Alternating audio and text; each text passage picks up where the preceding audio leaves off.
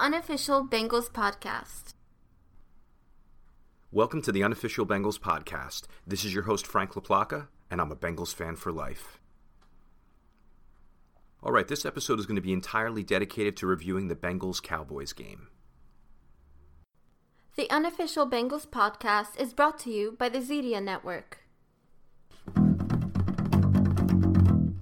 Week 14 game review. Dallas Cowboys 30, Cincinnati Bengals 7. Another tough game to watch. It's just not as much fun watching without Burrow in there, I'll be honest with you. We came out with a spark, and then we had the 3 fumbles in a row, and it just kind of killed us. We came out flat in the second half. And it was a pretty short game. I mean, the game before this was like 3.5 hours long. This game was about 2 hours, 45 minutes. Then you had the Cowboy fans yelling Coop every time Amari Cooper made a play. I was just hating to hear that in our home stadium. So hopefully when things get back to normal and the stadium fills up, we won't be hearing those visiting fans as much anymore. Want to give congrats to Andy Dalton. You know, we still love him as Bengal fans, and he had a very good game. You know, it was good to see him smiling and happy. That was probably the only thing that I enjoyed about the game regarding the Cowboys. And I just want to say again, I love Chris Spielman and his analysis. He's right on. I know he's an ex-player, so he has that inside perspective, and I just really enjoy listening to him. We don't get a lot of games on Fox. All right, so some of the headlines were that we actually played some of the backup players, like Travion Williams got a bunch of carries and looked very good. Austin Seibert came in for Randy Bullock, and I hope that continues in the games to come. They start getting these backup guys some chances to see what they can do, especially like I was saying last episode, when you're playing Baltimore and Pittsburgh. That's a good measuring stick for a player. And they had Michael Jordan on the inactive list, and that might be best for him at this point. Let him just ride out the rest of the year inactive, and hopefully he can come back stronger in the seasons to come. Brandon Allen with that knee injury, didn't like to see it. I'm hoping that he gets to play next week. Not sure of the diagnosis on him yet, but that's something to watch over the week. And Logan Wilson injured his foot. I didn't see that happen in the game, but I did read that he injured his foot. I'm not sure how long he's going to be out for, but from what I could tell, those were the only 2 major injuries for this game. All right, so let's go over some of the game flow and coaching aspects of this game. In the first couple series, the plays seemed to be scripted, and we were very successful. They were moving the ball very well, with, excluding the fumbles. So I thought that was a good idea. I would have liked to have seen that creativity carry for the rest of the game. We did have a bunch of runs up the middle, which is something that I advised the week before because I saw some deficiencies in the Cowboys' linebacking core, and we tried to take advantage of that with some good push with our interior line and having Gio and Pirine and Travion just go up the middle. So that was a good idea by the coaching staff. We didn't let up points right before the half, so that was nice to break that trend, and we actually scored right before the half, which put us right back in the game. So it was 20-7, we go into the second half, and I'm just thinking a touchdown, a stop, a touchdown, and there's a win for us. Unfortunately, it didn't happen that way. So then the second half comes, we let up the 60-yard kickoff return on the first play, which was totally deflating. And you can attribute that to Brandon Wilson and Sean Williams being out, because those guys are very good on kick coverage. We had some backups in there, and it actually came back to haunt us in this game. After the big return, they drove all the way downfield. The defense did have a stop inside the 10, but then they got the field goal, and we were pretty flat in the second half after that happened. So now let's move on to our first drive of the second half, which is just as important as anything because it shows that you made the adjustments, and it's going to set the tone for the second half of the game. Wasn't really happy with the play calling there. It seemed to be the Gio Bernard drive, which I don't mind, but I think it lacked a little bit as far as creativity and scheme. So what they did is, first play was Bernard for 3 yards. Second play was Bernard for 3 yards. Then they had the holding call on Bobby Hart. Then we're on 2nd and 17, and we do a 5-yard pass, and like a dump off to Bernard. And I don't know, if that's not going to get you there. Maybe a screen might have been a little more beneficial, but I would have liked to have seen them try to get the ball downfield. They were getting decent protection for Allen at that point. So I think on a 2nd and 17, we could have taken a shot to the wide receivers. Then 3rd and 12 comes, and it's just another dump off to Bernard in the flat. Boom, there's your first drive of the second half. Ends pretty quickly. You can basically call that a 3 and out. And we actually had to take a timeout in the middle of it. It was a really unsuccessful first drive, and that set the tone for the rest of the half. Then on the second drive of the second half, we did another dump off to Gio in the flat, and it didn't get us the first down. It was kind of predictable. You know, another part of our offense that wasn't working in this game. So we had 2 unsuccessful drives in a row, and I think a lot of that was due to not really trying to go downfield to the wide receivers.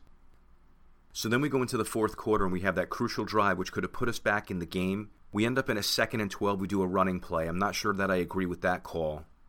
On 3rd down, we had a short incompletion to the tight end. And then the 4th down play was the play where Brandon Allen kind of just threw it out of the end zone and didn't give anyone a chance to score on that one. So we have to figure out a way after halftime to try to score more points and be more successful. I saw the stat in the 3rd quarter of this season, we're averaging less than 3 points a game. So that comes down to halftime adjustments and going into the game with a plan for the second half. Just like we script the beginning couple series, maybe script that beginning of the 3rd quarter series and have a couple variations. You know, if they're doing X, we're going to go with this script. If the defense for the other team is successful with Y, then we're going to go with this script. These coaching staffs put a lot of time into these game plans, and I'm assuming that they do some of the things that I just mentioned there, but I just don't like to see us be this flat in the second half, so I'm just trying to throw out some ideas to improve that. You know, just giving my suggestions. Hopefully Coach Taylor's listening. So in addition to those first 2 drives of the second half, there were a couple other coaching decisions that I kind of disagreed with in this game. I didn't agree with benching Gio after the fumble. You know, he's gotten 800-plus carries without a fumble. He made one mistake, and it was on a guy who came up from behind. It wasn't him being sloppy with the ball. And I know they wanted to get in Travion Williams and Perine later in the game, but it just felt like they punished Gio and pulled him out for the half. And that's a little embarrassing for a player, especially a veteran player who's made very few mistakes over his career. And that's a demotivator. You know, I know the tough coaching, the tough love is, hey, you make a mistake, you're coming out of the game. But in this case, I think you make an exception for Gio. You know, you give him the benefit of the doubt. So I think that was truly a bad move on the coaching staff's part. And then they had a really short fuse with Adeniji. They're saying that he missed his pulling assignment on that one block. I did see him pull and go into the hole. I don't know what the coaching staff saw. I don't know if he had done a few things before that they didn't like. You know, they didn't have that quick of a hook with Michael Jordan when he made some major mistakes. I just don't understand why they did that with Adeniji. And then we left a limping Brandon Allen in the game. You have to protect your quarterback at this point. I know we were desperate. We wanted to score. We wanted to try to win the game. I'm happy that the coaching staff thinks that way. But when you see a player limping that badly, take him off the field for a play or two and find out what's going on. Don't just let him wave you off from the sideline when you see he can't put any weight on that. So that's putting a player's health and potential career in jeopardy. And we need this guy. We need Brandon Allen for the final 3 games. He's the best quarterback on the roster. So that was another move that I would have said, hey, let the medical staff take a quick look at him before you just leave him in there. And then the only other coaching thing that I disagreed with is on Coach McCarthy for the Cowboys. Not cool to go for a touchdown with 1 minute left. You know, you had the game wrapped up. You're up 23-7, so we needed 16 points in that final minute. A field goal would have done just fine. That would have went up by 19 points. The game would have been out of reach, you know, even under crazy circumstances. So I didn't really think that was a cool move by Coach McCarthy in this situation. Just go for the field goal, be a pro, you know, show the same mercy that you would want to have when the Bengals are going to blow you out in a few years. All right, so let's move on to the offense. A.J. Green had a great game. A ton of great catches. It felt good to see A.J. back to normal. He scored the touchdown. That's always a highlight for us Bengal fans. And you can tell Brandon Allen made a point to look for him. He was looking for him a lot. Even when A.J. Green wasn't open, he was looking for him. So you know what? I'll take it. I want to see the ball in that guy's hands. A lot of the catches were contested. That's one of the things this year that I was a little concerned about with A.J. is creating separation. But either way, a breakout game for A.J. Let's continue it on for 3 more weeks. T. Higgins continues to impress. It's that route running. He's got great speed, great size, and he's running really, really good routes for a rookie. And he had that one key 4th down catch, which shows that he has the poise to perform in clutch situations. So just really excited to see his career blossom and for years to come with Joe Burrow hitting him all over the field. And Tyler Boyd, another solid game, some really big plays. They did that jet sweep to him a couple times, and I didn't even know he had the ball on the first 2. Very good play fakes there, very successful plays. I think in total they did 3 jet sweeps. They were all successful. I just want them to watch that down the road. You know, in a playoff season and when the games really matter, yeah, throw that in there. But when this season's kind of getting away from us, I don't want to see them take the chance on his health because it's tough. When you run those jet sweeps, you're getting hit by defensive ends and linebackers or even a defensive tackle that has the mobility to get over there. Or if you cut back, you know, things like that. Brandon Allen's getting better with every game. He had a 99 quarterback rating in this game, so that's his highest of his career. The more playing time he gets, the better he looks. Travion Williams showed some really good explosiveness. Fresh legs, I guess, for the second half of the season. But he looks like a player that can play in this league, so it's exciting to have him on the roster and throw him into the rotation. Samaje Perine running hard, as always. He had that one great touchdown that was unfortunately called back for a holding penalty. And his blocking has been good. As I said, the way he runs, he just goes full speed into the pack. No matter if there's a brick wall in his way, no matter what's in his way, who's in his way, he's just going forward at full speed. And you like to see that out of a power running back. The offensive line had a decent game. Xavier Su'a-Filo was a very welcome addition. I actually tweeted out during the game that he was making a difference, and he really was in the running game in that first half. He was getting a lot of push, and Quinton Spain continues to impress in the running game. So you have the two of them in there really blocking and getting a nice push up the middle. And Hopkins had a good game, too, in the run game. So all three of the interior linemen did very well, and it was helping us. All right, on to the bad. The 3 fumbles. What are you going to say? Gio, he got bounced out of the pack. He took a step back like he always does. You normally see him shoot to a different hole and get a big gain on this. In this case, the defensive end just didn't quit on the play, and he came back to make a really big play on it. Second one to Travion Williams. It's going to be a learning experience for him. He's going to get a chance to see the tape. He's going to see that he got benched after this happened. And when he's in a scrum like that in the future, he's going to hold the ball a little bit tighter. It hurt in this game, but this game was kind of meaningless. And these are the lessons that you learn as you work your way up through the NFL. And like I said, I think he's going to be a good player. Third one, Alex Erickson. He had the first down there. That would have been a drive that we scored a touchdown on. The defender made a great play, put his helmet right on the ball comes popping loose. Feel bad for Alex Erickson. That's 2 fumbles this season, and I know the fan base is going to get on him for it. But I still support you, Alex. I still think you're a great player, and I still think that you have a future with this team and in the league. Fred Johnson struggled again in this game, unfortunately. He came in for Adeniji early in the game. He wasn't getting a lot of push in his run blocking. Matt Minich posted something on Twitter where he got totally bull rushed. He let up a really vicious hit that Brandon Allen took late in the game. So not his best showing, and I'd like to see, hopefully from year 2 to year 3, he improves as a player. He uses this as a learning experience. He watches film. He gets a little bit stronger, works on his technique a little more. Because unfortunately he has struggled in his appearances this year, and we had a lot of high hopes for him. And Xavier Su'a-Filo and Quinton Spain played great in the running game and pretty much great in the passing game, but late in the game, Su'a-Filo let up those 2 sacks on the Ryan Finley drive. Again, one, he was blocking his guy and didn't catch another guy coming in. On the other one, he just got flat out beat. That could be a conditioning thing. After not playing all year, you're in the 4th quarter of a game. That could have been one of the reasons why he gave up 2 sacks late. And Quinton Spain, he had that holding call on the Perine touchdown. He didn't really have to hold the guy. He could have just gotten in the way or maybe even let the guy go. I think Perine would have been in the end zone either way. But the way that Spain's been playing since he came to this team, I have no complaints about him. Everyone makes a mistake on a play here and there. And then the Ryan Finley drive was disastrous, unfortunately. 2 sacks. He threw that one ball. When it left his hands, I was like, wow, that's a really nice throw down the middle of the field. And then I saw throwing into triple coverage, almost got intercepted. So unfortunately, I don't think Ryan Finley's ready to start any games for us. I'm hoping that Brandon Allen plays the next couple games. All right, so let's move on to the defense. The good in this game was we only let up 2 touchdowns defensively. And this is coming off a couple game stretch where we only let up 1 touchdown defensively. So the defense is still keeping us in these games. They were able to contain Ezekiel Elliott. If he gets going, it's going to be trouble playing the Cowboys. I know he was a little bit banged up going into the game, but the defense did a very good job on him. Jesse Bates continues to impress, again, going to the Pro Bowl. He nailed Dalton on that one play and forced the intentional grounding. That's a big play. You get a hit on their quarterback. You get the 10-yard penalty and loss of down because of the grounding. So that, that's a game-changing kind of play that he made there. And speaking of game-changing plays, he read that one play very well, and he almost had the interception. As they said on TV, he almost read it too well and kind of overran it.